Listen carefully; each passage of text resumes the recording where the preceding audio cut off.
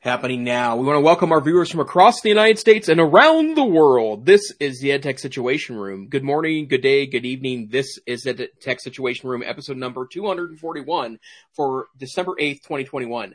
My name is Jason Neiffer, and I am the Assistant Director and Curriculum Director of the Montana Digital Academy, which is Montana State Virtual School, located on the fabulous University of Montana campus right here in beautiful Missoula, Montana, in the heart of Western Montana. And joining me tonight, as always, good evening, Dr. Wes Fryer. How are you tonight, sir?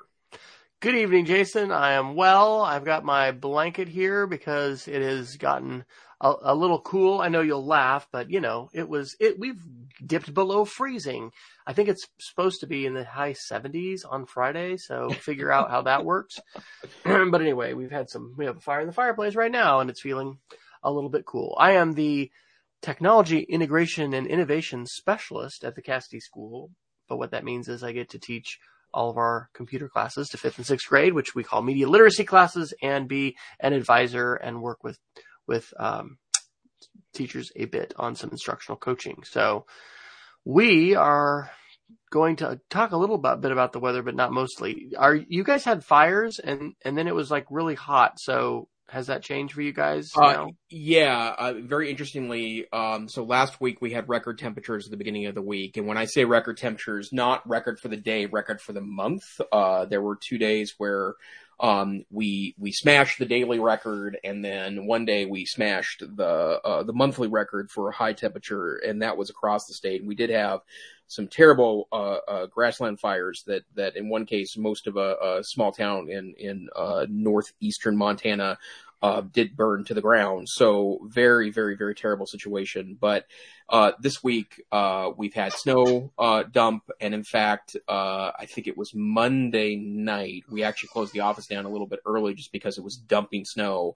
And when it first dumps snow, even in Montana with Montana drivers, it takes everyone a day or two to kind of remember how to drive in snow. So it takes me generally 10 minutes to drive home from my office at the University of Montana to my home in central Missoula. And that night I was able to get home in 20 minutes only because I have a back route that I take. If I'd taken my typical route home, it would take me 45 minutes. So winter is here, but we're very thankful for winter here because the more snow that dumps, the less likely the state lights on fire during the summertime. Absolutely. All right. Well, what are we going to discuss regarding technology tonight? Well, we've got a lot of things on the agenda. As a reminder, you can go to our website at techsr.com/links and check out everything that we're working on or have worked on, whether we get to it any night or not. I think we're up to 307 pages of links. In fact, I think even the table of contents is like 10 pages now. We're really working to break Google Docs is kind of our goal here. With a large comprehensive document. But tonight we've got a variety of stories, including privacy stories, some security stories. We will cover the social media and tech correction, a bit of an international flavor tonight with Russia and China articles, some AI information, some interesting developments over at Microsoft, some big data and school information, Google News, Apple News, some connectivity news, and then, of course, our potent potables category known as miscellaneous here at the EdTech Situation Room, and we'll end our night with the Geeks of the Week. And Wes, you were our leader tonight on links, so I think you have your finger on the pulse of the news. Where should we start tonight, sir? Okay, well, let's start with the privacy article that's right at the top. This is from a newsletter that I subscribe to, which is absolutely fantastic. It's called The Markup, and this is from their December 6th issue, and it's titled The Popular Family Safety App Life360 is selling precise location data on tens of millions of users. So this is one of these articles that could go in a variety of categories. It probably could go in the tech correction because these kinds of articles, lend more, fuel to the fire of saying, hey, what are we doing? Letting, these companies monetize this surveillance capitalism model where we're all parting with our data, but we're parting with it at a cost. And so the article, it actually inspired me to make a little info pick. So I'll put the link to the article in, but the quote here would not be the quote from Life360, but in fact, motto could be, you can watch where your kids are, and so can anyone who buys this information. So I actually made, and here's the tweet for that, made a little info pic with that and tweeted that out. So I, as a related aside about this, okay, so Life360, we don't use it with our family. We're an iPhone family, so we just use Find My iPhone. And sometimes we've had trouble, not because I don't think the kids are like, oh, we're turning off the sharing of location. But anyway, that's the way we just find out about each other. I'm amazed all the folks that use Life360. The girls in my daughter's sorority use that, and they know who's in the house and who's gone, in terms of like, hey, we need something to, happen or be done. Significant others that track each other, parents that track their kids. I've heard stories of parents who've threatened their children because they can see that they're off campus at college. Talk about helicopter parent, that they're going to do something with the money they won't receive, or other just kind of ridiculous, terrible things because they're watching their phone and mom's like saying, oh my gosh, you're not on campus. So anyway, I think this is an important thing to note, that the data that we share, number one, of course, it can be hacked. And so anybody could potentially get that. China can get that. A company can get that. Some bad actor can get it. It can go on the dark web for sale. That's a reality. But then this idea of location data, and then does that matter? How could that location data be used against you? Would it be, does that trouble you? Is that a shoulder shrug? Oh, well. So I think it's really important, because that is part of the whole surveillance capitalism model is, there's a lot of data, and this phone, like, no one could have devised a better, way to keep track of a population. Let's think China. But it's also true in the United States to some varying degrees, than the smartphone. So that article is excellent. And then the other one that I put in that it references that I had not read before, this is a little older one from September 30th, really just kind of lays out a lot of the background here. And the headline of that is, there's a multi-billion-dollar market for your phone's location data. A huge but little known industry has cropped up around monetizing people's movements. And so again, a shout out to Apple Computer for putting this button now on the phone when you are first running an app after you do this upgrade to whatever we're on, iOS 15 or whatever. It says, do you want to allow tracking? Because a large majority of people are saying no to that. And that I heard somebody or read somebody the other day say they don't think Facebook would have pivoted with Meta and all of this stuff if Apple hadn't made that decision. Like, that is having a significant impact on Facebook's bottom line. And, I think it's a step in the right direction to give us some more proactive control over our data, but it certainly doesn't solve issues like this, where people are using a tracking app and, their data, which they did not agree to be sold, or they probably didn't know that when they clicked the little box after the 50-page, yes, I agree. So how about you, Dr. Neiffer? I know that you've been roaming around in your house a lot over the last couple of years. Has the Life360 app really enabled your wife and you to just keep track of each other in some wonderful ways? And right, are you troubled at all? I see where I am in the rest of the house. Right.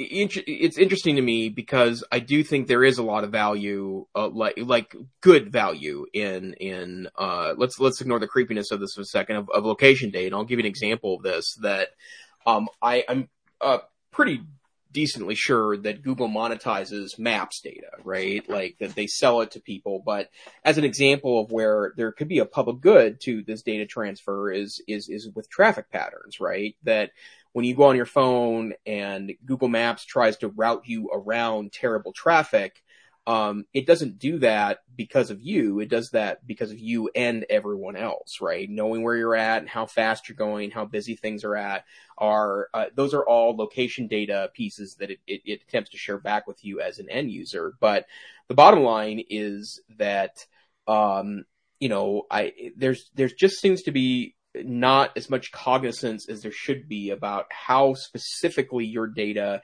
is sold and how it's monetized. And the reason why the free architecture exists for so many services on the internet is not because of people's altruism. It's because they have to find a way to pay for the servers, the development, the salaries of people that lead these companies and corporations, to be able to do that. And I guess, that's something I am very concerned about, that we just still don't have very much cognizance of that as a typical end user. And in fact, if anything, people concerned about, not a politics show, we certainly don't,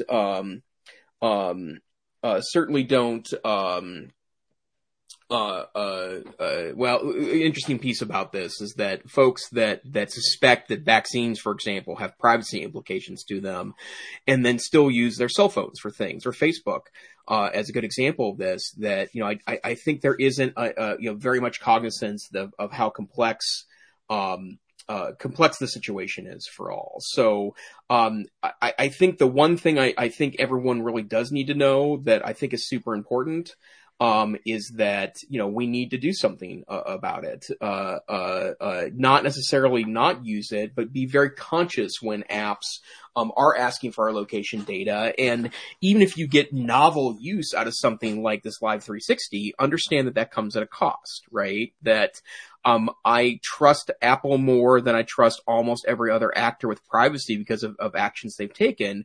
But Apple too has an interest in knowing where you're located at. And although they may only use it internally for their purposes, even decent actors like Apple, may not be 100%, may not be 100% on your side. So, something to be super conscious of. I think these are also school lessons too, and one of the upsides I think have been lately of the kind of hyper focus on student data privacy is also letting students know that one of the reasons why we don't allow you to go and to sign up for anything with a school account or with your own account to complete assignments or to utilize it as part of a process is we know that if it's free, there's probably some implication to that to you. I think it's a very good development we have in schools. But, you're going to hear this actually a couple of times tonight. You being very hyper conscious about what you're exchanging in exchange for that, I think is really important. So this conversation reminded me of something we mentioned on the show months ago. It's the app Jumbo. I don't know if it's for Android, actually. iOS. Jumbo has a free tier, and then you can subscribe, but it allows you to take more control over your privacy settings. Facebook is terrible about this, but Google can be tough too. There are a lot of things that you could do, but are we delving into these settings? And then how do you decide? So anyway, I just recommend Jumbo. I think I was paying for it for a while, and then I stopped that subscription. But one of the things that connects to this GPS issue is you can choose to delete your saved GPS information, like from Google Maps, like after 30 days or something like that, not to just keep it perpetually. I mean, I really like the YouTube history, and I don't think I've ever deleted my YouTube history, and I don't plan to. If you accidentally click on a video and you're like, okay, I don't want to see, all these ads for new cookware or whatever, you can delete an individual video. And by the way, that's a very important media literacy lesson to share with folks of all ages is, we train the algorithms. I was just watching will.i.am there's a great YouTube originals documentary series, called The Age of AI. And, anyway, I was showing this to my kids today, and he was talking about, training the machine. What do you do about that, Jason? Do you delete your GPS data from Google Maps? Are you good, just leaving it, not worrying about it? Because that's one of those things that I was like, not sure in Jumbo. Okay, because I don't really know that I get value out of Google having an historical record of everywhere I've ever been with my phone. So do you have a thought on that? No, other than, I don't delete my GPS data. I will also tell you too that I've never deleted my YouTube history either. And part of it is that this is a terrible argument, but I'm going to make it anyways. I mean, I have nothing to be embarrassed about in my YouTube history, right? And I'm not saying that because everyone deserves privacy no matter what you're doing with YouTube, right? So, even if you're acting nefariously, I still think that it's like a library book for me, right? We have absolute right to check out whatever book we want to the library without other people knowing about it. That's a protected right in the United States. Supreme Court affirmed protected right, right? But I also, I could see a scenario where if I feel like that the logarithm wasn't giving me what I was looking for, that I could see, maybe deleting and starting over again to see if I can't reformulate what it's delivering to me. But, YouTube keeps me interested in part because it keeps serving me up, videos that, is pretty great. And so I don't feel the need to delete that, even though, I mean, I wouldn't say I would call it embarrassing, that some of the stuff that, I look at, it's not bad or it's not illegal or anything, but I watch a serious number of airline traffic control radio videos, for example. And I don't care that people know that. In fact, I'm saying it here on this public podcast, but it's silly, right? But, that's data that I hope is protected. But, whenever you use any service for any purpose, it's probably tracking you in a way that you're not comfortable with. And, if you sign in the terms of service and the terms of service says that we may sell either anonymized or perhaps even not anonymized data on how you use our service or what you're doing inside of there, I could see that being very much an issue. So. Yeah. Well, these are things that are good to wrestle with, and certainly being aware of it is sort of the beginning of enlightenment and action. And it may be that action is not warranted, but we certainly need to be aware of it. And as this article points out, it's like a $12 billion industry. A lot of these are names we just haven't heard of. Okay, they're really happy to stay under the radar and not be household names. And these are really significant players in the digital economy. And it's important for us to know about them and what they're doing. And while we may not be able to enact privacy laws in our country or, globally or make, other kinds of large changes, we can make individual choices about these kinds of things. And we can encourage students and teachers to make, wise choices about them as well. And those choices are going to look different depending upon a variety of contexts. But it's good to know that there could be some negative aspects to that, and drawing that to people's attention is a good thing. So. All right, where to next, Dr. Neiffer? Let's see here. There's a lot of interesting things that are going on right now. We have more topics ever than. Yeah, that's true. This might be our big one. Let's talk some tech correction in social media. There's really two stories here, even though I've got three links. The first one is that we reported earlier this year about Twitter Blue, which is a new service that's available from Twitter. And the reason why I want to mention this is because I did subscribe a couple weeks ago to Twitter Blue, because Twitter is a big thing for me. It's actually, I share a lot of article links, and there is some light banter that goes back and forth with me and some friends, including Dr. Fryer here, in fact, that's the way Dr. Fryer and I first met, was on Twitter. But I was just curious more than anything else. And I will tell you that I've always been very concerned about advertising on Twitter, because every sixth tweet you scroll is an advertisement, right? Like that's the piece that I think is very concerning. But Twitter Blue is now a reality, in the United States. And I paid $2.99 a month for one month of Twitter Blue. And I just wanted to share a couple of observations about being a Twitter Blue user. So the first thing is that, and I don't really understand necessarily the value of this at the cost level. Some articles come ad free, so they have deals with a number of websites that offer content, including the Washington Post, the Atlantic, and BuzzFeed, the Hollywood Reporter, and also The Verge. And when I click on an article from Twitter, not if I just go to the article, but if I click on the article from Twitter, it's ad free. right? Which is nice, right? And for some of these websites, I think it may even give me the ability, oh, well, no, I'm just reading the Verge article right now. It doesn't allow you to go past paywalls, but it does allow you to have the article ad free. That's nice. I do use ad blockers just because advertising can sometimes be a real functional problem for me when surfing the web. I have mixed feelings about doing that, but I guess this helps those creators, so that's fine with me. It also adds a feature and that mimics, and I forgot the name of the app that Nuzzle.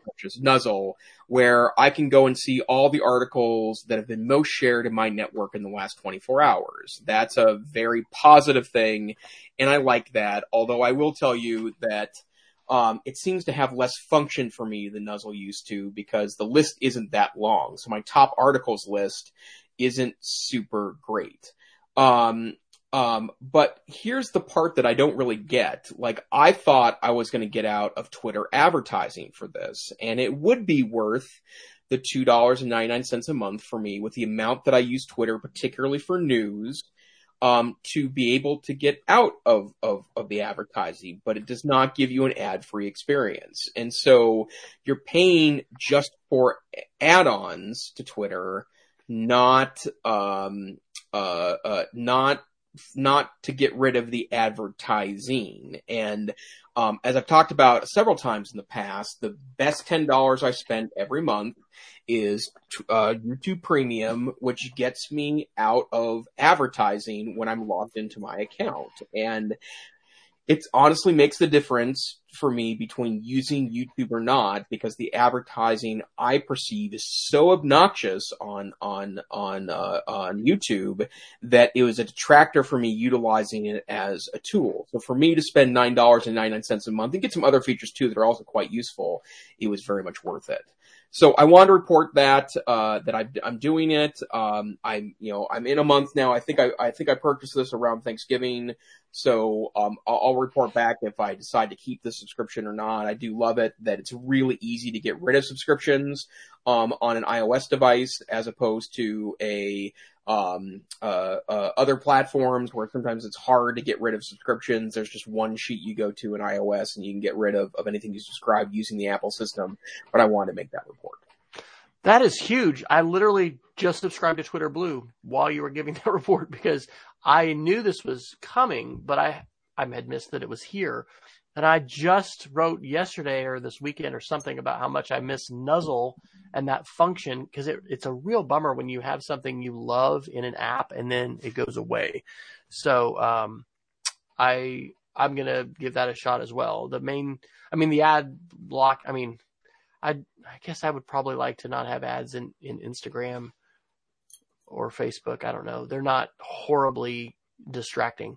But the main thing I'm interested in, I would use probably every once in a while that edit your tweets feature, or just be able to, I guess, can you edit it after however much time you want, or is it only... I haven't even tried it. And I think, that's a great feature, but I think that should be just baked into the platform. Yeah. So. Yeah. So, the main thing I'm excited about is this idea of curating, tweets. In fact, I looked on the App Store tonight. I was sitting in the car while my wife was going in and purchasing something in the store, and I was looking under social media news apps, and there's actually apparently a few more free speech, uncensored apps. Anyway, they're touting themselves as, anyway, these are just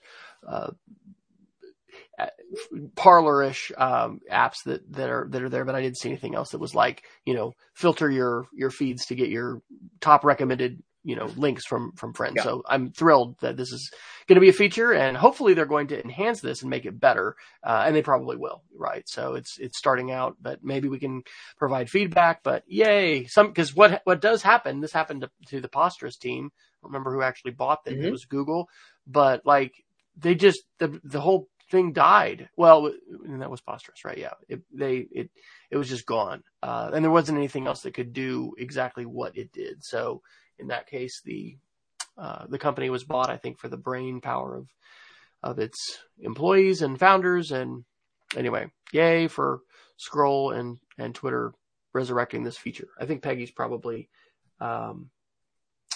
probably good about this. So yeah, Peggy put in the tweet she thought that Twitter destroyed Nuzzle.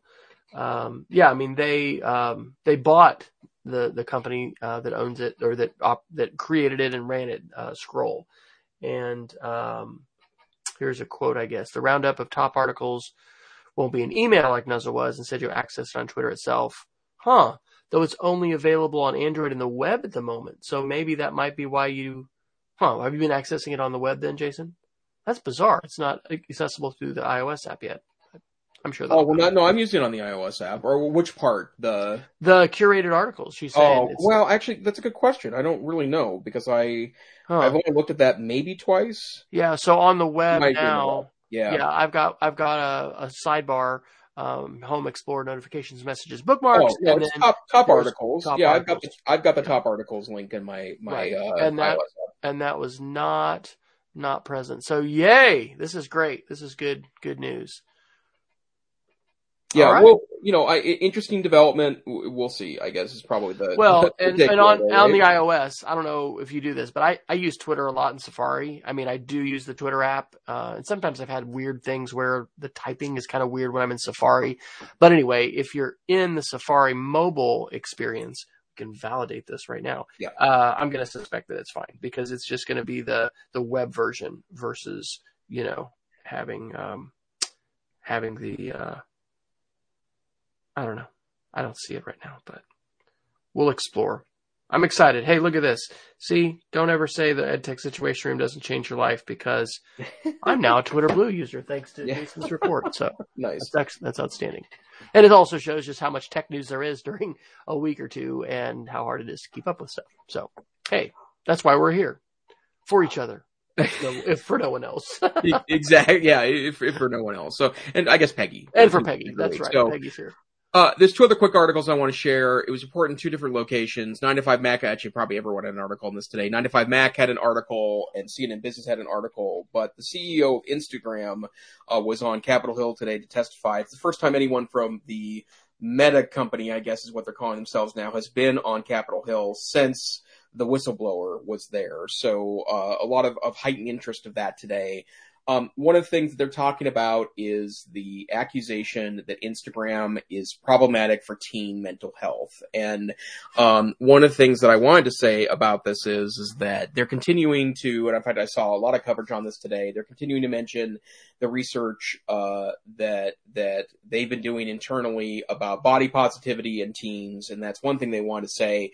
He also said that, and this is the part that I think is most interesting, is that Instagram is planning on bringing back a chronological feed next year as an option for people, so that they're hoping to make the app less addicting is the idea here. So in other words, the algorithm is built. I mean, I guess that's an admission that the algorithm's purpose to at least Instagram as a company is to keep you interested and engaged in the app, perhaps beyond the amount of time that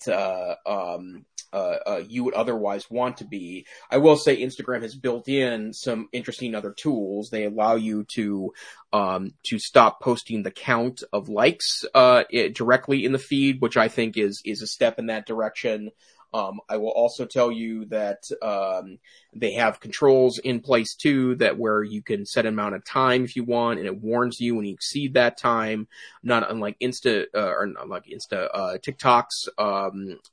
They've got a method where you could set a 4-digit code for your kid for if you want to say they get 20 minutes of TikTok or 40 minutes of TikTok, and it forces you to type that PIN number in to get back to the app.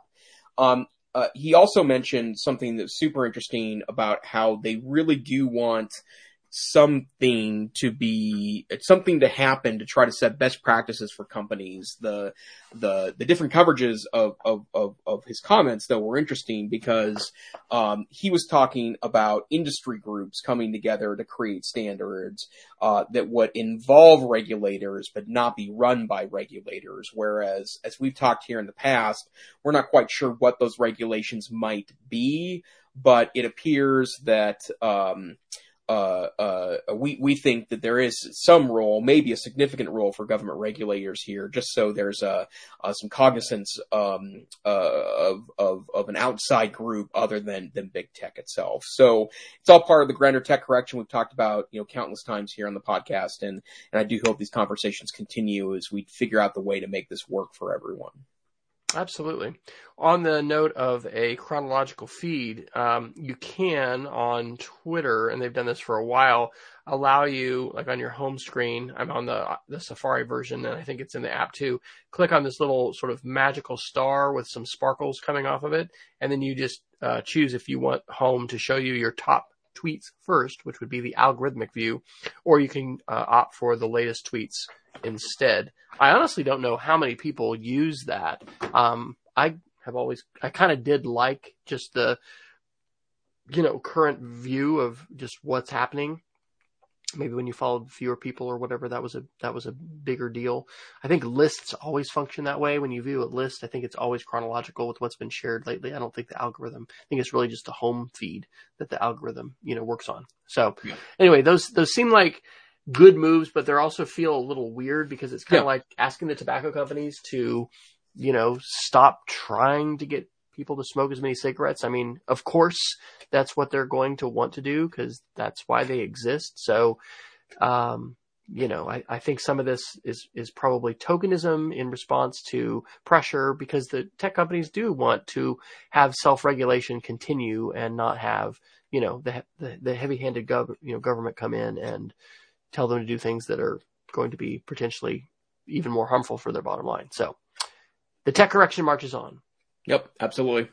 Okay, where to next? Let's see. Let's do an Apple article. This is actually one I just grabbed right before the show. This is The Verge today on December 8th. Epic versus Apple ruling put on hold after appeals court grants stay. We covered this over a month ago. A pretty big and significant case featuring the owners of the Fortnite franchise, Epic Games, against Apple, and there were just different parts of this, and they each kind of declared victory in their own way.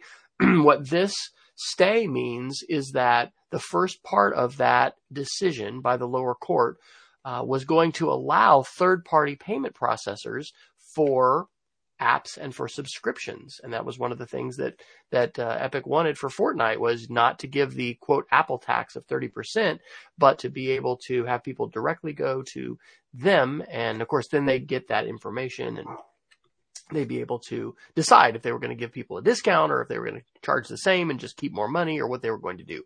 And so the judge in the appeals court didn't reverse the decision, but said that they would stay that part of it. So Apple is going to, because this is going to take months and months for this appeal to be heard. And in those months and months, Apple's going to be able to continue collecting that 30%. And there can still be, I guess, direct communication, maybe in links that people and developers can use in their apps. But the 30% Apple tax is going to remain. And I think it's an Apple spokesman in the article that's quoted talking about, security and those kinds of issues. But I mean, yes, those are real issues as far as if, the less gatekeeping. And we've covered articles on the show before about how the gatekeeping of the App Store for Apple is not a perfect thing in terms of, very intensive security audits and all the, deep dives into the app security that's not happening in all these cases. And it's part of the reason why watchdog journalists are really important, to be able to find, issues and bring them to people's attention, et cetera, when there's bad actors using malware and trying to do things like that. But the App Store for Apple has been a more secure experience. Part of that is because of the way it has been gatekept and protected. That's part of Apple's argument, along with other things for why, they need to continue to keep their 30%. But again, on the self sort of regulation and adjustment side of this, Apple had made some concessions to large developers as far as having some different rules apply. I think when you got to a certain million downloads, or I don't remember exactly what it was. But anyway, this won't necessarily be something that will probably affect us as, educational technologists and folks in the classroom. But the whole big picture of, is Apple a monopoly? Are they going to be broken up? Are they going to be restricted in what they can do? Where's the intellectual property here? Does this, should they have the right to basically control the marketplace on their device in the way that they do?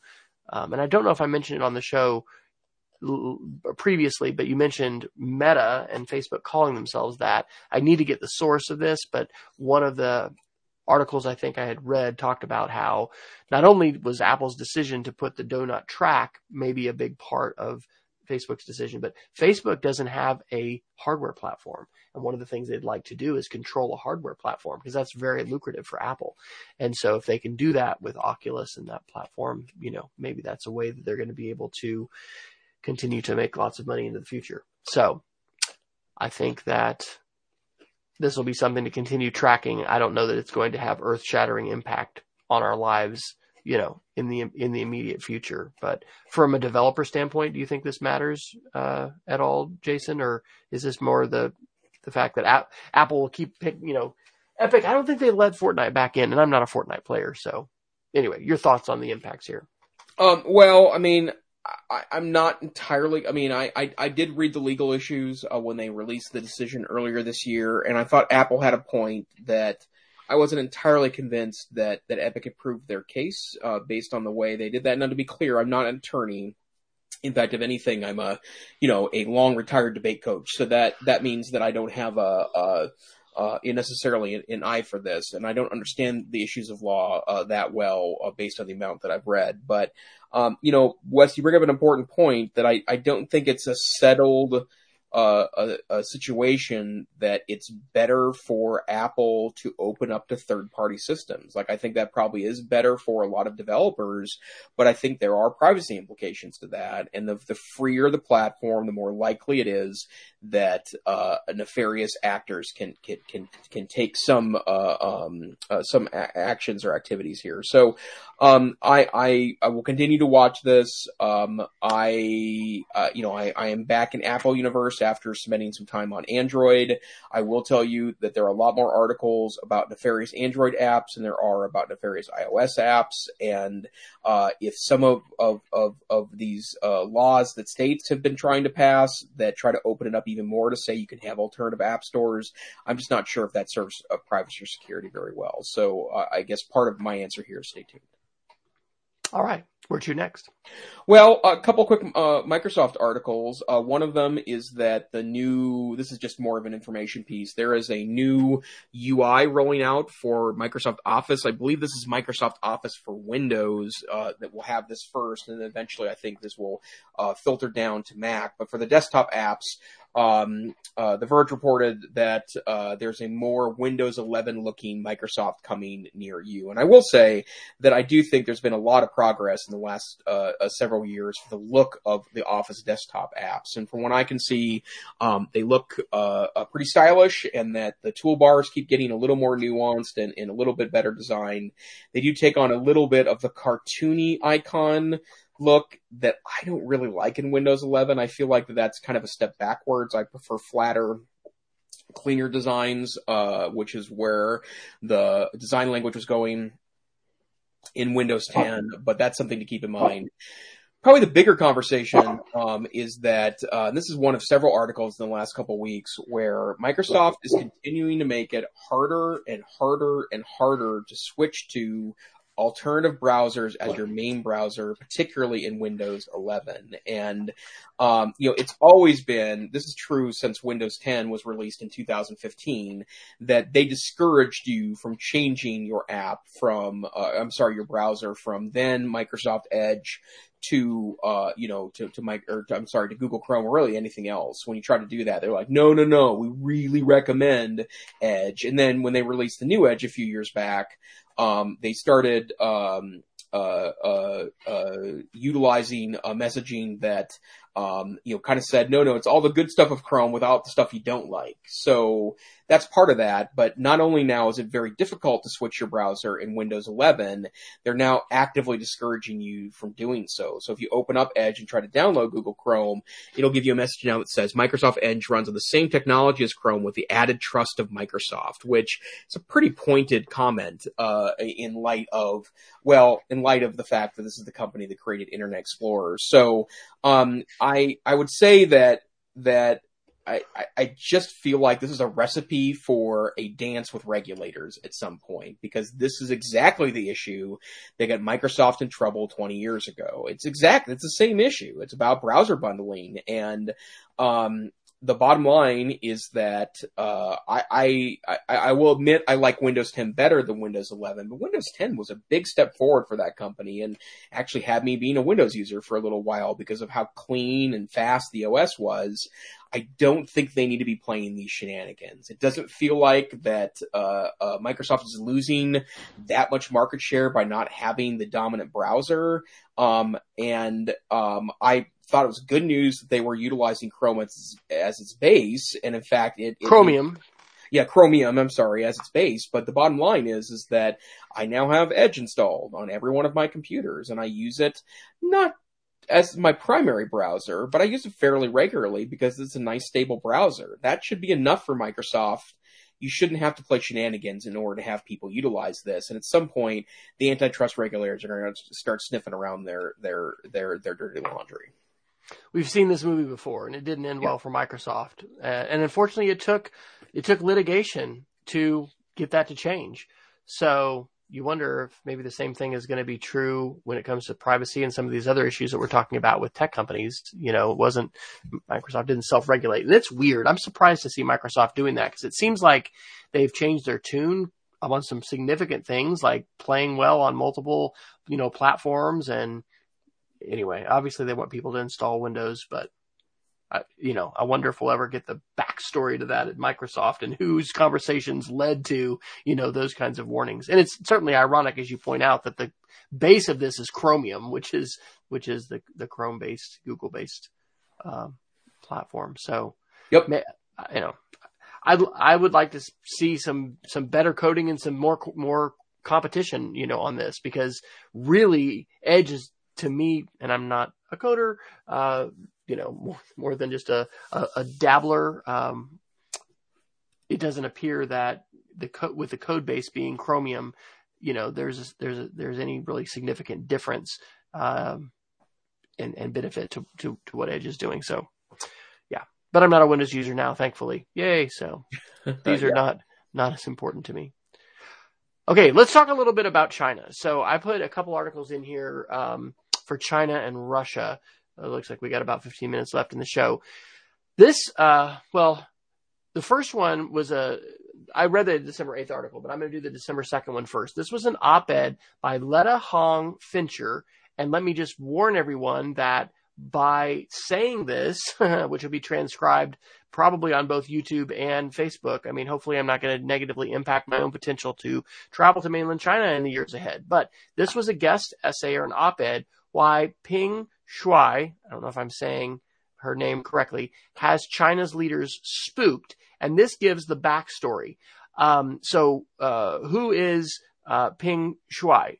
She is a renowned tennis player, superstar in China, and she came out on the equivalent platform of Twitter and Facebook in China and posted about how a leading Politburo member had sexually assaulted her. Her English translation of a part of what she wrote in her lengthy post. It was on Weibo, which is their most popular social media platform in China. Quote, like an egg hitting a rock or a moth to the flame courting self-destruction, I'll tell the truth about you. And this was spread around the internet quickly, but state censors for China kicked in. It was shared 1,000 times before they could really, try and shut it down. She has physically disappeared now. And so that takes me to the second article, which was from today on December the 8th. And this is also from The Verge. No, I'm looking on the wrong one. This is also the New York Times, but it is today. Beijing silenced Peng Shuai in 20 minutes, then spent weeks on damage control. Because, as might not surprise us, although, China has been and can be very effective in quashing dissent and stopping discussion, this has gotten the attention of a lot of folks outside of mainland China. And so, to my knowledge, she has still not shown up. And I think even President Biden, and others are pressuring Beijing to provide evidence that she is safe, visual proof. And so, anyway, I'm not going to talk to my middle school kids about this because the situation involves sexual assault, and I'm just not going to go there. But for older students and for really, anyone else, China has radically different values than we do here in the United States with respect to free speech and the rights of folks to share things. And the fact that the government doesn't have the right to just disappear you when you happen to charge a public official, a government official, with a crime or allege a crime. And so I think that, and we're seeing other, kinds of headlines about, but the Olympic Games, I think, where the United States is now doing a diplomatic block. It doesn't mean our athletes aren't going to compete in China, but we're not going to send diplomats. I think I saw a headline today that Canada is going to join the United States. Maybe there's other European Union countries that are as well. But we have a radically different approach towards social media and speech here in the United States and the West than they do in China. I am thankful for the journalists and for the other advocates that have spoken up and amplified this story about Peng Shuai. Part of what these articles go into is how the Me Too movement and the feminist movement in the West, in the United States, has affected China, and how the government is, that op-ed particularly up from the second, is very scared and nervous because if she, as an extremely visible and prominent celebrity in China, can speak out in this way, maybe other women in China are going to be empowered to speak out as well. And this could be just really bad for social control and the Chinese government, keeping a lid on dissent. So I had not heard anything about this at all until I happened to see this, I think on Flipboard today, following a list that I follow there from Twitter. I did see this article actually when I went to my Twitter Blue top articles. It shows as one that's been shared. But had you heard about this at all, Dr. Neiffer, and do you have any opinions about it? I've been keeping an eye on this because there's been a lot of coverage on NPR about this, and that's my primary source for news because I usually listen for about an hour in the morning. We're in an era where international politics and social media are really important as kind of competing situations, because we would know about this more about the situation except for social media and the outcry there. The interesting thing about China, and I know just enough of it to speak with a tiny bit of authority, which is to say that, part of China being open from a business standpoint means that its athletes and the way they're treated in their home country is now an international issue. This isn't internal politics or internal affairs. This is an international incident. And I know that there are a lot of international sports associations that are considering pulling events from China, which is a very expensive proposition for all involved. But there's no such thing as internal affairs anymore, especially when it comes to international athletes. And so I continue to monitor this, but we know a lot more about this in part because of social media and the fact that it's a lot harder to hide situations than it used to be. All right. We've got about 10 minutes left. What else would you like to talk about tonight?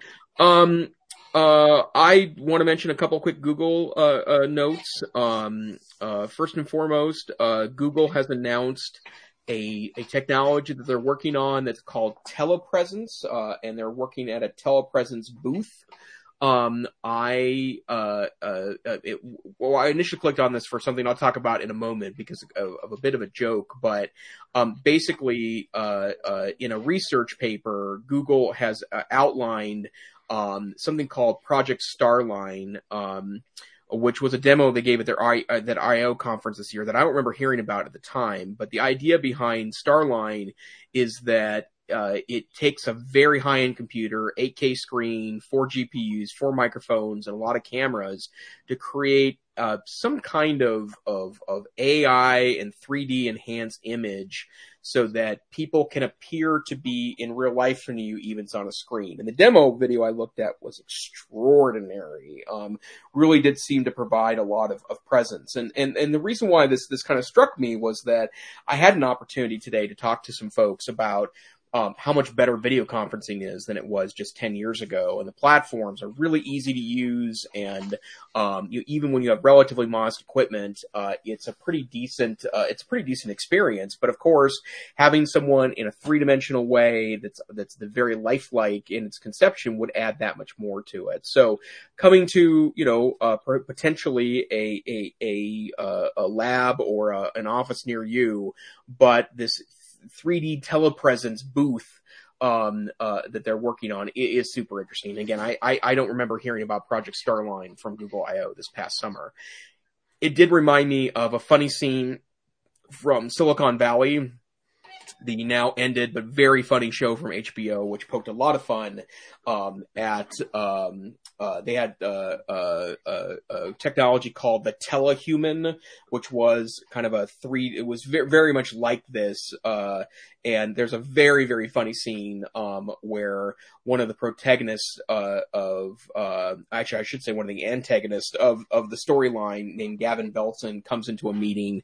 And again, I will warn that there's some salty language in the clip, but very funny stuff. And if you haven't watched Silicon Valley, again, it's an adult comedy. I would not recommend this to show to your toddlers, but it did call a lot of the bizarre nature of the development of tools and Silicon Valley in their bravado. So I thought that was pretty funny. Awesome. Here's one under our miscellaneous that actually follows up on an article we did a couple of weeks ago. This is Ars Technica from December the 3rd. Emails show what happened before Missouri governor falsely called a journalist a hacker. As you may recall, a journalist handled this situation in a apparently very ethical manner.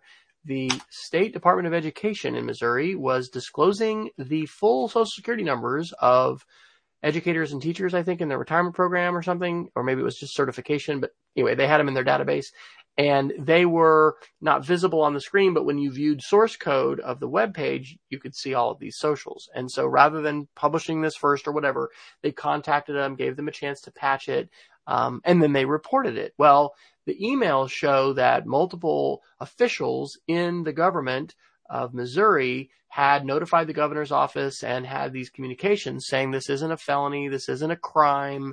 But, the governor, for whatever reason, decided to call out the journalist and say they were going to try to prosecute them to the full, potential of the law or whatever that phrase is, and basically showed himself to just be incredibly ignorant about how the internet works, because HTML has always allowed you to view the source, and that is not a crime to do that. So it was just ridiculous to hear a public official say that. And, apparently, not a surprise, politics perhaps even more than ignorance, but I'm sure there's a mix of both, kind of accounted for that. So anyway, that's just a little bit of a follow-up.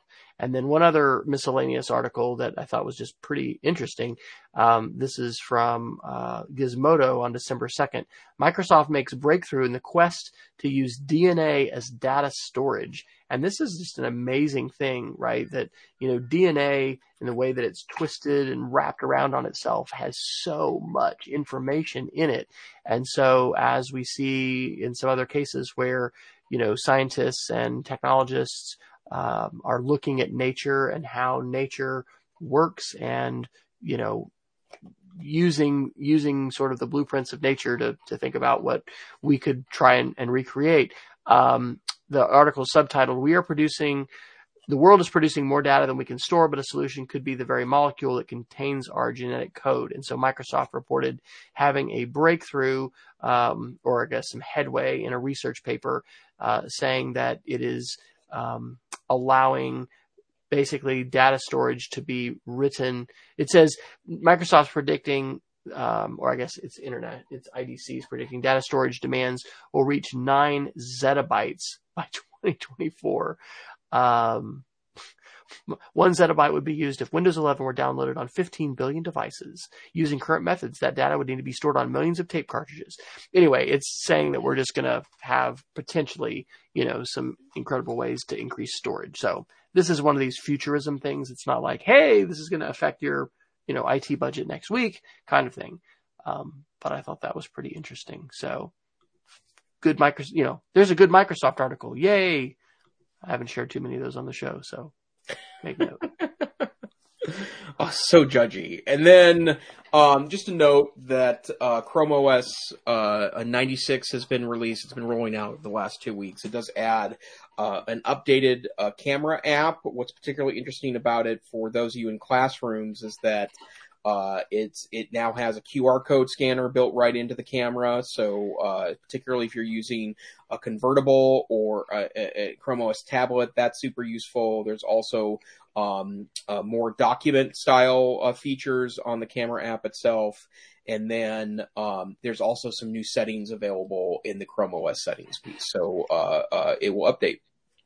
On the update topic, have you updated your M1 Mac to Monterey? And if so, what's your experience been? Yeah, I did this. I threw caution to the wind and updated both my home and work M1. I have a Mac Mini at home and I have a MacBook Pro at work, and both of them are M1 Macs. I did it very early, first week on both, and so far so good. I haven't noticed any wonkiness. I also noticed too that I think almost all my apps, but just 1 or 2 now are Apple Silicon based and not on the Intel emulator. So that's been pretty nice. So yeah, it's been pretty stable for me. I'll do one more fast one, and then I think we probably better Geek of the Week it. This is a Washington Post op-ed from Josh Rogan on November 30th. The title is "A Shadow War in Space is Heating Up Fast." I'm tracking things with Space Force a little bit more closely, perhaps. It's my daughter. I think she wants to go to the Air Force Academy and maybe be an astronaut or join Space Force. This is a very, very interesting op-ed piece because periodically we'll talk about space articles, and usually those are in the context of, hey, share this with your kids. It's really cool that, the Mars rover has launched a helicopter, something kind of cool and amazing. But this is just talking about how the Russian explosion or the destruction of their own satellite this month, put, I think, 1,500 or 1,700 new trackable pieces of space debris up, and that will continue to pose significant threats to all of the satellites and the things that are in low Earth orbit. And, the ways in which China appears to be weaponizing space, it's really just like kind of a collision course that we appear to be on with both Russia and China with respect to space and the militarization of space. And of course, that has huge implications for all of us with technology, right? What would you do without your GPS? The number of satellites that are going up, thanks to Starlink and other kinds of projects. So I just found that to be a very thought-provoking piece, and I don't know, this wouldn't fit into the curriculum of really what we would do in a computer or media literacy class, but I don't know. We've talked about free speech, and we've read and shared some articles where people seem to have some really kind of off-base points about how some people think we have limit and boundary free speech in the United States, that there's no boundary at all. And the Constitution, protects that. I mean, it restricts what the government can do, but not others. Anyway, it's just some thinking that I've been doing about Russia and China and the impact that is having on us, and then, what could be happening in the future. So it's an op-ed, but I would recommend that if you want to think a little bit about Russian-U.S. relations and as they involve space. So my last article, I think it's 10 o'clock. So Here in We can Central go another Oklahoma. hour. So it's now a 4-hour podcast. Yeah, let's geek of the weekend. So I've got a really quick one. This is via EdTech or free tech for teachers. Richard Byrne, great advocate, also wonderful social studies and technology advocate. He shared a really interesting tool recently called Scribble Map, which itself is a really cool tool, but you can utilize the tool without actually ever having to log in or share any personal information. So it basically allows you to take a map, Google Map, I believe National Geographic maps are part of the thing. I think Bing maps are available on there. You can put overlays on it to draw on the top of it. Wonderful social studies tool for a variety of classroom projects and interactives. And Mr. Byrne put together a really great video on how he would suggest using it. So the link will be in our show notes. And Scribble Maps itself is pretty great. I also think Richard's perspective there on how to use it inside of a socialist classroom is top notch. And I have just one Geek of the Week, too. Mine is a podcast. It's from Ezra Klein's New York Times podcast. The title is Predicting the Future is Possible. Super Forecasters Know How. And this is an interview with an academic I'd never heard of before, Philip Tellock. And he's interviewed by Julia Galef. They introduced me, and maybe everyone else knows about this, to Hedgehog and Fox Thinking. But the ways in which analysts, basically people who are very charismatic and popular and have these really dramatic things to say, oftentimes are really, really poor at actually predicting the future, although they get headlines. And so, reality is surprise, surprise, much more nuanced and complex than sometimes people will make it sound like in their TED Talk or whatever. Fantastic podcast. And it made me wonder, Jason, if we might want to go on the record at the end of the year with our predictions for, 2022. I don't know if we'll want to do that or not, but I thought that was interesting to think about, how well have you done in predicting the future in terms of gauging your expertise?